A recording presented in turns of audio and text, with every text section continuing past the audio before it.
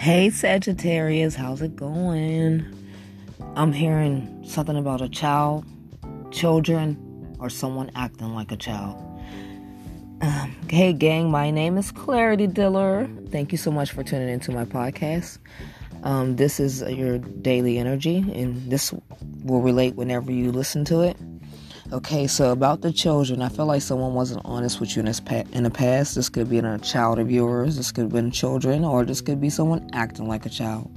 They were being evil, demonic, and if this was a child, you probably were telling them, you had to put them in a room till they fell asleep because they were crying so bad. And if this was an older person, they were being a demon, they were acting demonic. They weren't telling you the truth. The situation happened and it revealed this in this person. If it was a child, they lied about something. They told you they were doing something, and really they weren't doing it.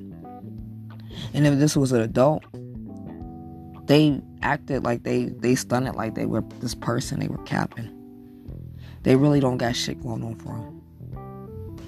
And if this was a child or person, you were bragging about them and you gave them credit, and because they were showing you everything you wanted to see,